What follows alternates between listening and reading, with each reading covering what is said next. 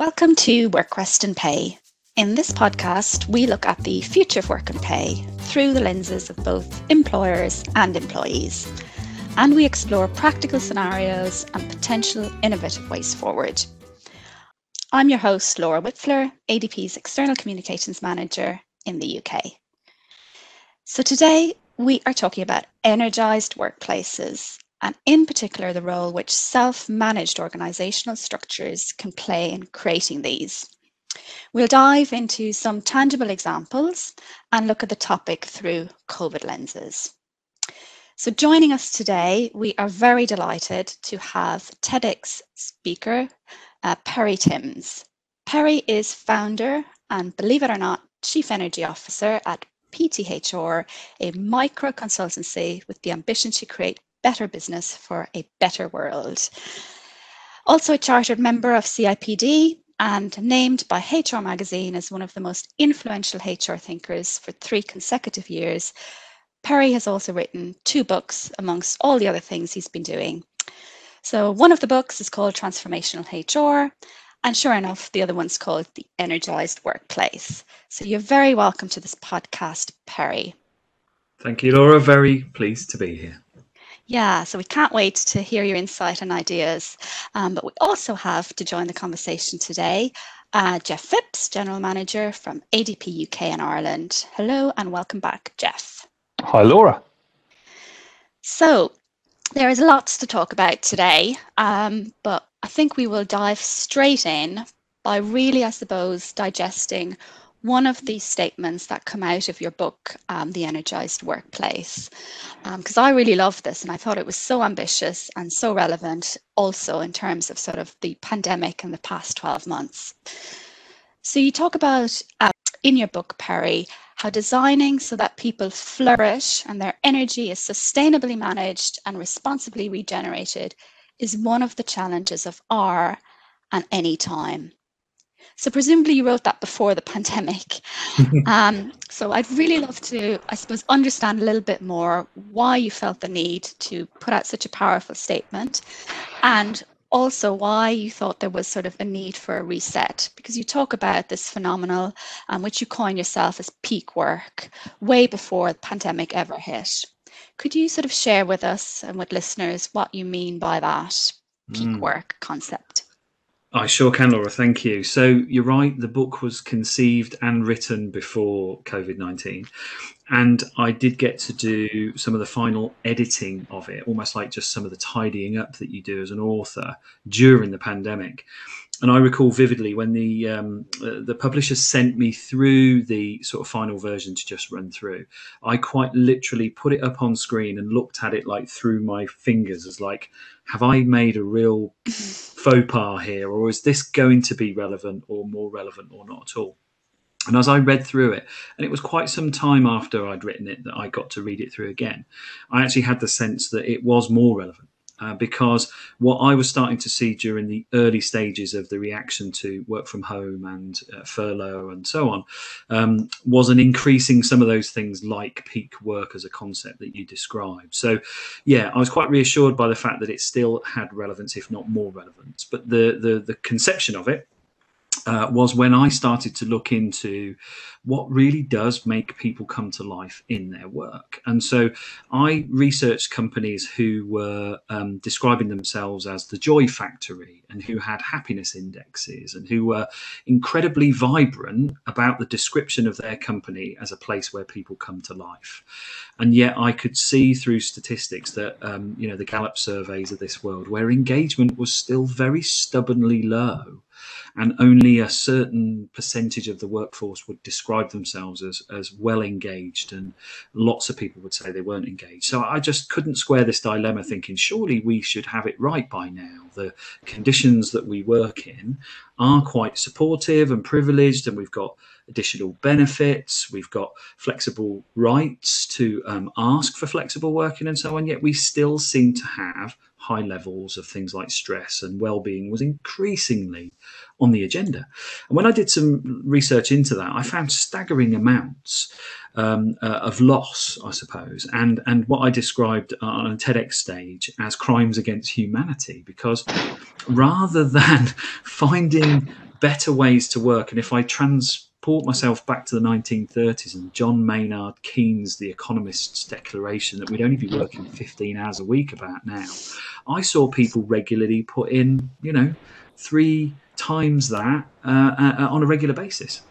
So I thought to myself, well, hang on a minute, what is going on here? And so this concept of peak work came from the fact that I saw what we'd done in the workplace. We had given people more tasks and responsibilities to do in the name of efficiency. So, we lost things like typing pools in favour of personal computers. So people were doing their own diaries and their own emails and their own production of documents and so on. Now, that's not to say that those roles shouldn't have been phased out by technology, but people's work stack, as I started to describe it, was just increasing all the time.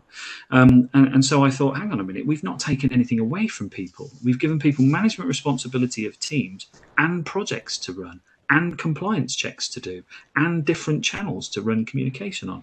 So I thought we're not taking anything away. So I just thought, that's it. We've hit like peak work. There's no more work we can do on top of what we've now been given, which explains why people are so tired and so laboured and stressed, and therefore that's making people ill. And then when I found the term karoshi in Japan, which means literally work yourself to death, I thought, well, that's it. That's too much. And Jeff Pfeffer's book, Dying for a Paycheck, again, just kind of underscored it. It was a quiet pandemic, I called it. And then, of course, we had a real one. Presumably, it's gotten even worse in some cases. Yeah, I'd say so. So the work I've been doing with clients, so let's talk about that as a kind of real practical live example of it. And we've heard about this Zoom fatigue and so on and so forth. Quite literally, people are back to back to back to back on calls and schedules. And I've often wondered, why is that? And it's because we've missed those serendipitous conversations that we would have, or those little walk up from your chair, go to somebody else's workstation and just say, have you seen anything from this client yet? So all that's now been sort of programmed into a schedule because we don't have that incidental contact. So we tried to replicate what we did in the sort of real world into a virtual world, but our only mechanism to do that is to formalize it and to book appointments. And it's become torturous. So in the client work I've been doing, people have core roles and responsibilities. They have projects which they're calling run at the side of their desk. And so their work stack has got even bigger. And so they are logging on at 7 in the morning because they're not commuting. And they are logging off at 9 o'clock at night because they're not commuting.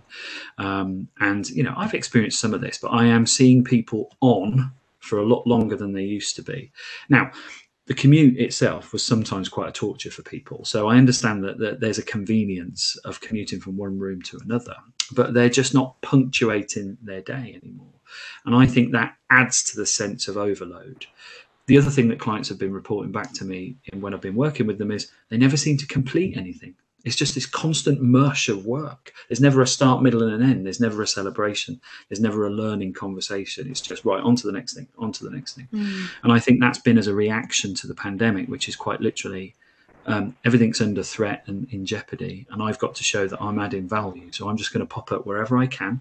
I'm going to do whatever's needed to show I'm visible. And that's come at a price, I think, in terms of focus, attention, and well-being. So I'm pleased that now we're starting to see and hear people who take walk-in meetings, who take the dog out, who split the day. But you're right, it has amplified the intensity, I think, of work by being stuck in one place. I mean, we get into a few things here. I mean, there's a lot to unpack in what you just said there, and both post, kind of during, sort of pre, during, and post pandemic. I'm curious about a couple of things. One is about presenteeism, and let's be honest, people are fearful of what's going to happen. We've seen unemployment go up, so people are, so the presenteeism element, and I think that joins up also with just, are people even working in, we might get into sort of meetings and emails, but are they even working in a particularly smart way? I'll call it smart way because I think, I don't know whether that's, they feel almost cajoled to turning up to these things, that they're just sitting there. For me, I thought about this yesterday, actually, Perry, and I wonder, it feels very rare that there isn't a meeting where you have to say to somebody, can you go on mute? and the go on mute is typically because you can hear them hammering away at their keyboard. What I'd really rather say is, can you go to somewhere and do the keyboard stuff and just not bother being here? Because I think you'll tell me more than I know, but the science tells us we can't actually multitask. So anyone who thinks they can type whilst listening is deluding themselves. I'm pretty sure that I'm right in saying that. So I'm just curious about this, how we're working and whether there are just better ways to run our day and more productive ways to run our day. And also this sort of, I think there's definitely I have concerns about presenteeism and this kind of feeling that I need to be there and need to be seen to be, one of the rectangles on the one of the rectangles on the screen. So I think you're right. I think because these are quite new processing sort of channels for us, we have made some over-exaggerated aspects to it. You're absolutely right. So I think initially there was this, oh my goodness, if I'm not there, I'm out of the loop, and that could be dangerous, as you say, for a number of reasons. And then I think we've realised that, A, you're right, some meetings could be an email. B, some emails should be a meeting. But I think we've gotten very we've gotten very lazy about how we do these things, and so I think I've heard of punishing schedules that people have been put through, and they're questioning what value they're adding. So I recall back in my corporate days, actually, meeting culture was rife, and so we tried to introduce a rule where if you went to a meeting and within about the first 10 minutes you couldn't add any value and you really couldn't justify why you were there, you had permission to just get up and walk out. We called it the law of 2 feet, based on open space technology processes. I almost think you're right. There is a concept in the online meeting world, which is where everybody could check in and just say, look, I'm here because I'm here because, and if you can't validate that, then it's almost like, well, why are you here? So we've got to get better at different meeting protocols, I think, for a start, because we are again trying to squeeze into a digital channel what we used to do in the working world, and we should start from a point of how can we do it differently. I'll give you an example. So my team are dispersed anyway, so we were quite convinced by the remote working method, and so when COVID hit, it's like, well, no different for us. But we started to creep into a habit of over meetings. So we created a new way of doing it, where somebody would record either an audio or a video file and then send it to the rest of the team and say, look, these are the things I needed to tell you about. And then we watched that, and then we responded in kind, or we said, we only need 5 minutes now to make a decision. So we took an asynchronous approach to some meetings that we couldn't all be at. Some of it was due to the team working part-time, working patterns in different ways. So we found a way to hack that.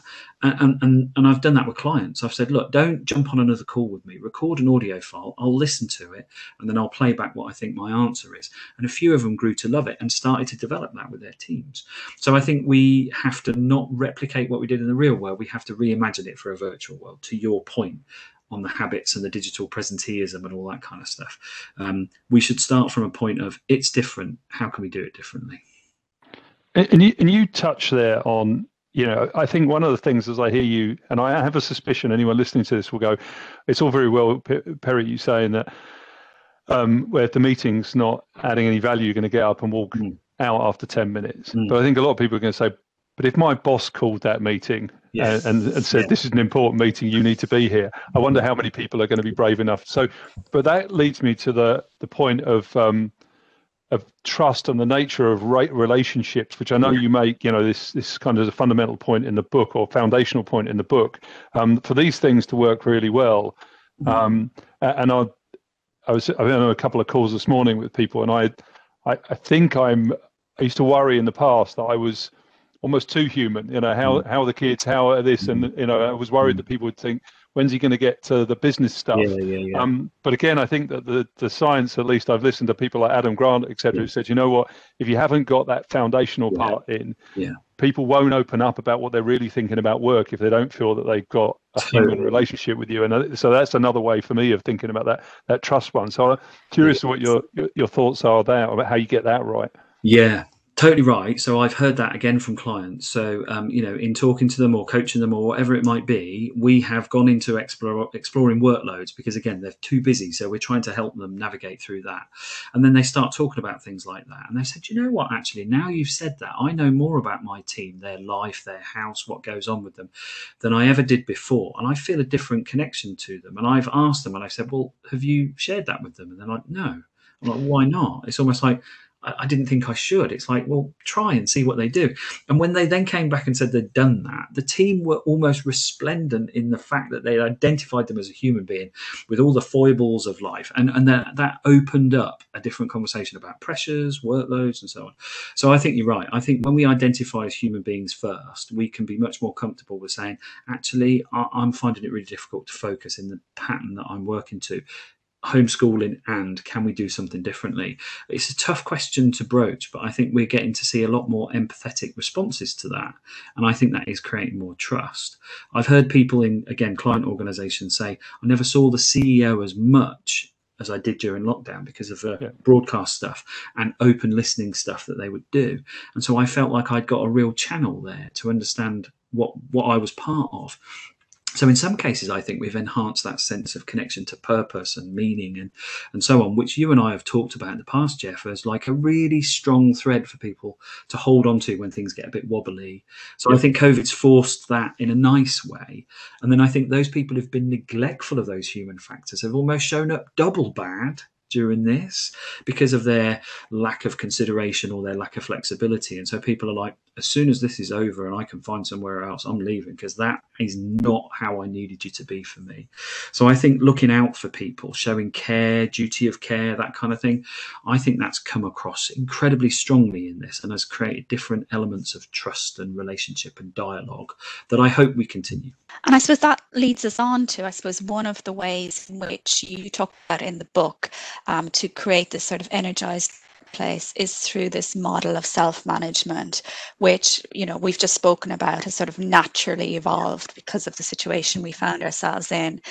I suppose just it'd be great to get some more examples of what that looks like, even pre-COVID, because some of it maybe was a little bit controversial in terms of the amount of flexibility, the amount of liberty, the amount of self-management and self-direction. So I'd love to get some examples from you on that model. For sure. I think pre-COVID, I came at it from a couple of angles, really, which is almost like the agency that I wanted to see people have in the work to do a lot more determining what was value for them, if that makes sense. That pursuit of I make a difference, that kind of thing. And I found that some management structures got in the way of that and interfered with it and created friction. Then I found another angle, which is that the more management layers you have, the more bureaucracy you have, and therefore the more work you have. So it circles back to the peak work conversation, because I think some of the peak work stuff are things we've created. It's work about work. It isn't the actual work. Yeah. And so Gary Hamel talks about this as like a $3 trillion question. If we can solve that, we can save the economy $3 trillion. Yeah. Isn't it like the classic one of, and this is one I struggle with, so any help you can give me on this I'd appreciate, but the amount of meetings that I found myself at where people want to tell me the state of a project that's all green, right? As if, and their point is they want to show what a great job they've done. So I feel obliged to listen. Yeah. But in reality, it's like, if it's green, well done. I trust you. You're doing a good job. You don't need to spend 10 minutes telling me how you've made great progress and we're all green. What I really want to do is get to the meat of where you're stuck and you need help. So I think, any help, any tips you've got on that would be, greatly appreciated. So I can actually, Jeff. So in the self-managed world that I've sort of researched quite extensively, probably for about the last 15 years, there are lots of practices that replace things like meetings and all hands and so on. And so there's two practices I really like. One is from the agile world, where at the end of a project you have a retrospective that looks back on what you did and what went well and what didn't. And that's the time to celebrate the stuff that was on green, right? That's the time when you go, nice job, brilliant. So I think it's great to program them in, and it would be good if you're the leader and your teams have done great to involve you in the retrospective. That's the point where I think it matters most. Then the other one that's introduced in self-managed organizations is they often call them tension meetings, where there's a tension. Now, the tension could be that you are showing tension because your deadline is in jeopardy because of relying on other people who haven't complied. Your tension is you haven't scoped the project right, you haven't got enough resource, whatever it might be. Now, some people might say, well, isn't that point of failure or lack of planning? It doesn't matter. It's a tension. Yeah. And the idea is you call a meeting with somebody who you need to help you relieve that tension. create a solution, even if it's just some confidence boosting tips to get through this period, because your experience will tell you, you know what, you probably have got enough resource. Let's just see what you do to get to the next stage in the process, and then we'll talk about resourcing again. So it's a bit of coaching, it's a bit of project update, but talking about it as attention removes the fact that they might feel guilty they've let you down, or they expect you to be angry with them or something when you wouldn't be. So you call the meeting as a tension meeting because that's the tension you want to solve. And it's all about it, not about you as people. Those are self-managed practices that I really like because they take accountability really seriously, but they're not formulaic and routine and sort of perfunctory in the way you describe the green meetings. They're almost like, they're not habitual, they're circumstantial, but they're really important. I think one of the things, just I wouldn't want to give people the impression that we're all about just sort of sitting through sort of dull meetings. So if accused to be defensive here, I think one of the things that's really helped us, and I'm curious as to whether you think we're along the right track here, is we've adopted a tool which is allows us to have a weekly check-in, and a lot of that is what made you feel great and what made you feel we do what did you love and loathe about your week, and you get into that, and what made you feel strong and weak in some of the activities.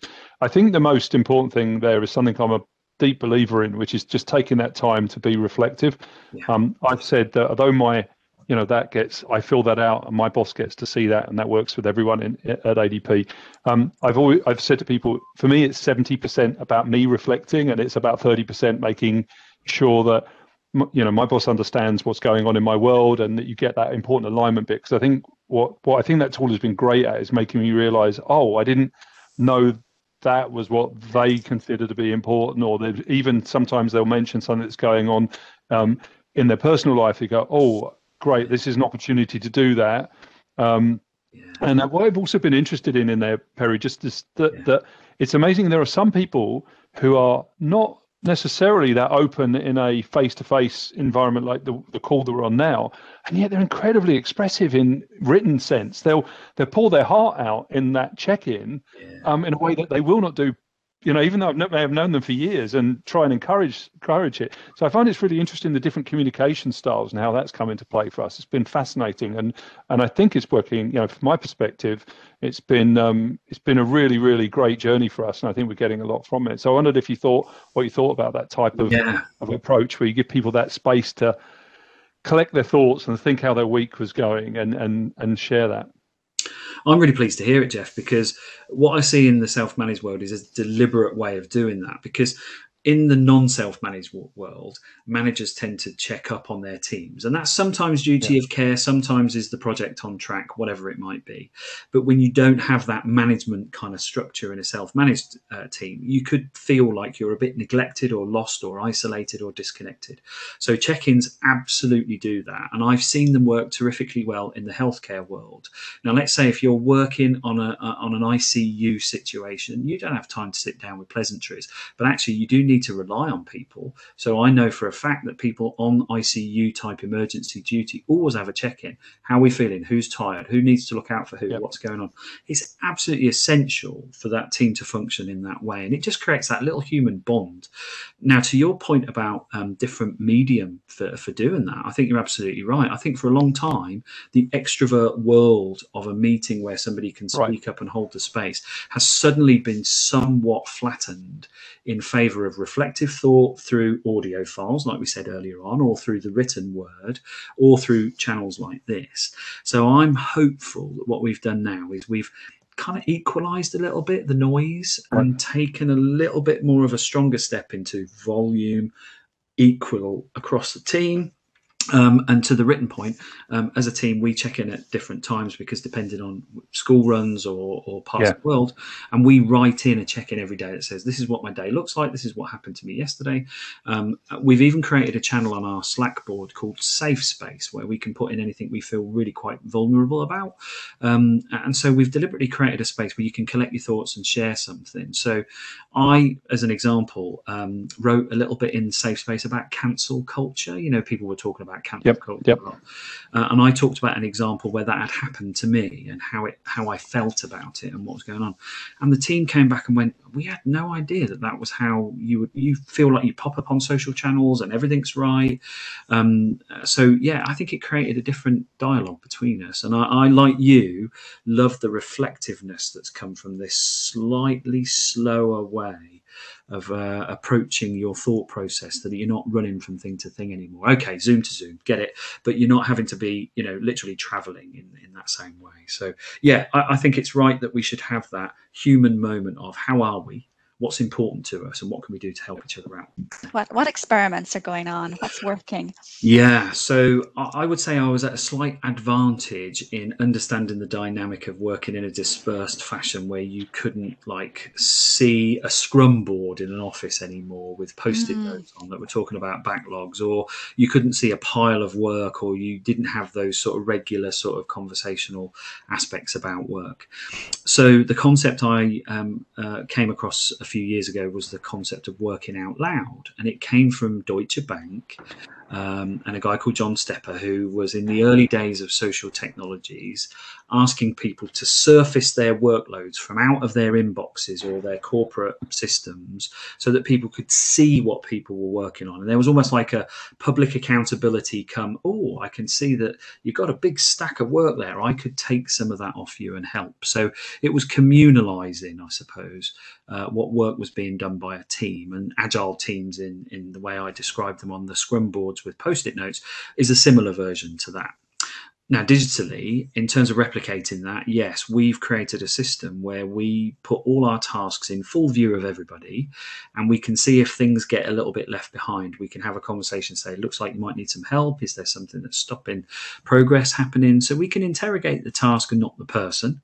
And we can help the person understand that the public display of their work is not to shame them into performance, but it's to illustrate what we're up to, how we're doing, how we can pivot and adapt and almost respond to it hour by hour. So we've done a lot of that. And then when I've been working with clients, similar things have happened. People's workloads is often stuffed in an inbox or a CRM system or something.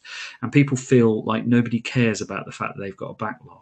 And it's like, well, we need to socialize that. We need to make it a more communal conversation and practice. So, yeah, I think part of the self-management ethos of kind of help yourself to the work, not have it allocated and thrown at you, has, I think, manifested in the way people have had to tackle their work during COVID-19. Distribution, allocation, that kind of thing. So I'm thinking that the practices of self-management in that respect of having more say about what you step into and choose to do in the spirit of the team, knowing what their goal is, etc., has probably become more pronounced and more dialogic and more shared, because you're not sat with people. You can't have that casual conversation with them. So you've had to create a system that helps you do that. And that's why things like Teams, Threads, Planner, Jira, Basecamp, Asana, all these platforms that do project management, I think are now starting to thrive, because people are saying that's where I need to put the work so people can see the work and can get the work, and we can monitor, track and evaluate progress that way. So yeah, I think that practice has started to come through in lockdown, and I suspect with a hybrid option of some people in an office, some people not, I think that public display of what the work is that's being done, I think it'll have to continue. You've started to touch on technology there, which is a really interesting one. I think we've seen the good and bad of technology. I mean, I think we've all felt, certainly you touched on it, a lot of us have felt a degree of sort of video call fatigue, and and that only gets worse as we are unable to kind of book a kind of hair appointment or whatever it might be, right? So we become more conscious of some of these things, because we're one of the simple things that we've now got used to is that we're now actually looking at ourselves for many hours every day, right? When we never did that, right? We didn't walk around with a mirror in front of ourselves, right?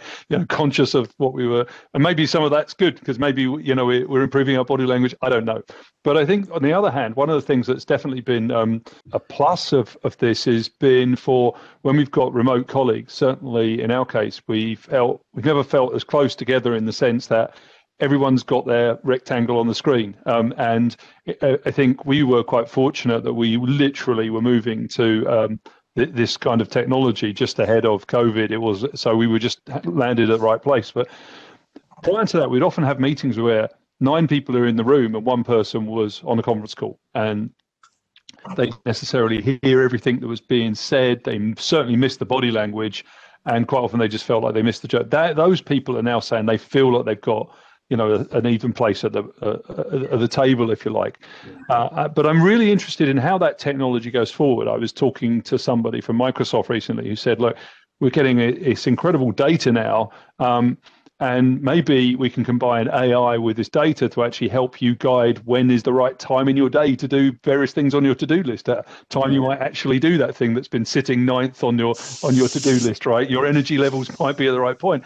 You know, but with that obviously comes the concerns about how is that data being used, and you know, how do we ensure that management are not kind of dialing in too much on this stuff, for example, and you know, and taking it kind of too literally. So I am optimistic. I will put this about the role of technology. I'm seeing, I think we're going to see more in the way of innovation around technology, and what we're using now in the kind of various Teams tools. I think we're going to see that very much as generation 1, and a few years from now, it's going to be sort of greatly advanced. But I guess I'm saying I have some concerns there that some things I may be getting ahead of myself and not. You know, we've got to look at the risks as well. I mean, what's your view on that sort of technology? And I guess this is essentially, how do you see, another way of saying, how do you see us emerging and changing maybe in a different way than we would have done had it not been for COVID in the years ahead? I think I'm a lot like you in that planning for it ahead wasn't something I did, but naturally we're gravitating towards the technological kind of connections. So I've always been fascinated by Slack boards and alternatives to email, things that feel more human and so on. So there's a couple of things that I'll mention there. Is I think you're right about this almost being like generation 1 of a truly digitally first organization. Yep. I think we're definitely in that space now, because you know, you would have seen this when you went to client sites, perhaps like I did. You walked into an office and often it was stony silent. There wasn't a chatter or buzz because people had earbuds in and they were typing into a machine. Yeah.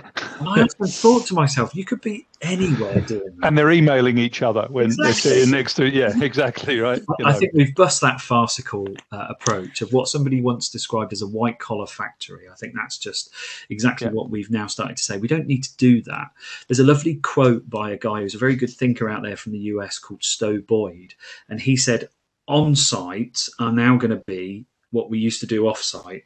When we used to go off-site to do a strategy or imagination day, that's what we will come together to do. We will come together for the tactility, for the eyeballs, for the real bonus type thinking we need to do.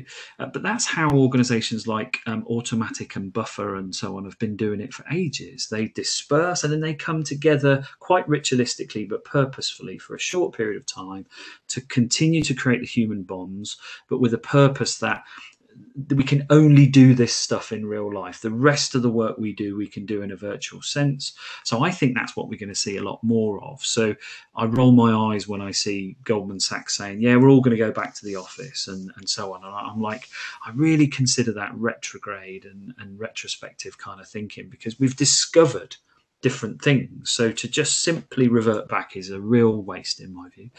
But we do recognise that there are limitations, challenges, and some issues that we need to address about the virtual side of things becoming a predominant.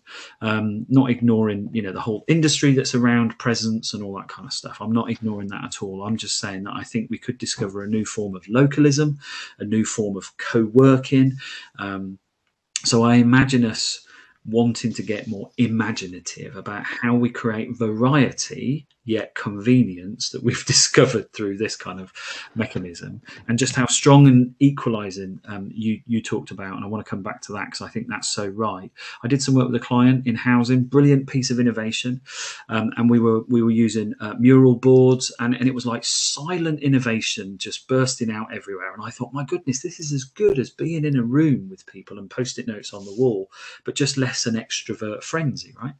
Turns out that my client was in a wheelchair, and he said, you know what, the best thing about running these meetings online is I don't feel disadvantaged because I'm sat Right. while Yeah. everybody's writing on post-it notes at the top of the wall. Yeah. And I thought, oh, this stuff's genius. I know. That's that's a wonderful story. I have wondered about that. It's great to hear an example of that. I've been wondering what this has been like for people that that are wheelchair bound, etc. Difficulty in movement. So, I mean that's a great. I've used the word discover a few times there, and I kind of can't help but latch onto that discover word because I'm really hopeful that we can be more willing to have deliberate experiments. I think that there's been, for me, one of the reasons I will advocate, I haven't got necessarily the proof of this, is that one of the reasons I think we maybe have had issues with engagement in the past is that this sort of desire for the centre to dictate policy based on someone else's view of what good is, right? So I am not saying that certain car companies didn't get to be very good through a focus on processes, but just taking what worked for one organisation and assuming it's naturally going to work for every other organisation on the planet seems to me to be not the right way to go. But I'm really optimistic and hopeful that we will have more experimentation and say, let's try, especially in this, as we're trying to discover what is the right way for us as a unique organisation, as we all are, to find out how we work together, what works for some, what works for others, and be more curious about how we actually kind of build a sort of, build the data to prove that out, as opposed to having the kind of, let's face it, typically alpha male leader determine, no, this is the think tank says this, and this is the policy that we're going to roll out here. So I think that could be one, more inclusive because everyone gets a voice in that. But secondly, I think it will help us with something which I think is a challenging part of the self-managed workplace, which is how do you find the compromises and explain the compromises that you inevitably need to make as you try to scale that out against larger and larger organizations. So again, interested in your thoughts on that. Yeah, so I'll start with the end of that phrase about the larger organisations. I think you're absolutely right. And we are seeing, like the Goldman Sachs announcement, just these big blanket things. And I'm like, you are ignoring the fact that your organisation is made up of subcultures, small units, teams that are closely knitted and all that kind of stuff. So I just don't buy that anybody has the right to unilaterally just say this is it. It just is not it. So we need to go to that almost like atomized level that you're talking about, which is why am I together with these people doing this thing? And do I need space where we are co-located, or can we do it a different way? So I think that's almost like the level that you're talking about, which is lots of little experiments that reveal evidence and create the right outcome. And I think organizations could do very wisely to not start from a macro level, but maybe start from even a micro or a meso level in between it, the smaller units of bonded people. Now, but there's a conflict there between like some, in a lot of corporate world, like love the, how can we be standardized and, and how do you, whereas for me, I've always thought there's a conflict between the appeal of standardization and trying to find the one size fits all versus the let's have deliberately allow different things to happen so we can discover what may be the best is, whether there is in fact a universal standard or whether we just need to have those different, I kind of think of it as a classic onion of you're going to have different things that work in different places. Yeah, I think you're right. I think all the organizations I've researched that are self-managed use something like an onion analogy, circles that are either concentric or interlocked. And so I think the crucial thing is not hierarchical cascades. It is aggregated, connected circles. I think you're absolutely right about the visual metaphor to put in mind for that. Again, I think as you were talking, this standardization thing reminds me of the Oscar Wilde quote where he says, consistency is the last refuge of the unimaginative. And I just kind of like think at a time like now, I have to be really careful where I use that quote, but I love it. Exactly. So I think, we need more imaginative ways to deal with the response out of something we've never experienced. Jeff's writing down the quote. I'm writing that one down. Okay, cool. Oscar Wilde, I'll have you know. Exactly. There you go. You see, a little bit of poetry in a podcast is never a Sorry, wrong thing. Perry, I interrupted No worries. I love some poetry. Yeah. Now, the other thing I'll reference here, Jeff, and I did quote it in the book, is the Richard Barrett Value Centre work that I referenced about values. And so in it, he has a model that starts with survival instincts, a little bit like Maslow's hierarchy, right? Now, at level 4, he talks about transformation. And that's what we've gone through. No matter what you think about this is a transformative impact on all of us. But up above that, you have internal cohesion. You have then making a difference and service to humanity. Now, they're really grand aspirations at the top of that. But I think we're now looking at how do we create this internal cohesion? And I don't think you do it as a blanket thing. You have to do it in these little units and cells. Then you can start thinking about the difference that you make, and then the rest, I think, works itself out. So I do think the clues are there, but I don't think the solution is a broad brush. I think it's intricate, smaller patterns put together. I was going to ask you, Perry, about your Wellness Wednesday, because I love it. Whether that's a permanent feature that's come out of the pandemic. Yeah. So again, that's part of the whole picture, isn't it? The employee well-being part, and applying the buzzwords that are out there. You're actually doing it. You're on a four-day operating week. And I love your out of office. And I'll respond to your message with more energy, creativity, and application when I'm back. Yeah, exactly. So that's working well. Yeah, it has. So we started that in July, still going on, and we're now a gold standard approved 4-day working week employer. So yeah, I mean, it's a lot of people question the choice and go, why Wednesday? Why not a Friday or a Monday to avoid, and create a long weekend? And our answer to that was, well, actually, the long weekend sometimes is a little bit harder to get going after you've had 3 days off. So we thought 2 days on, punctuate, recalibrate, recover. In my case, it's often read or something, and then 2 days back on again. What's been amazing is client responses. A lot of clients have come back and went, "Oh, I'm sorry, I'm interrupting your Wednesday." They really don't want to do it. Brilliant. So that's really sweet, and a few people have said they want to try and replicate that and practice it themselves. So who knows? But yeah, we're really committed to it because it's given us just that midweek burst of 2 days really full on, a day off, and then 2 more on. And we're committed to it. Great stuff. Well, anything's possible, right? Yeah. Cool. Okay. Well, that's all we've got time for today. Unfortunately, we could talk forever. I think there's so many different themes and topics. Oh, definitely. Yeah. My biggest regret is taking normally notes. if I was seeing Perry, we would do something like this and then go, let's go and find a bar and carry on. Exactly. And, we'd be there for the rest of the day. We can't do that anymore, right? No. No, but thank you so much for taking the time.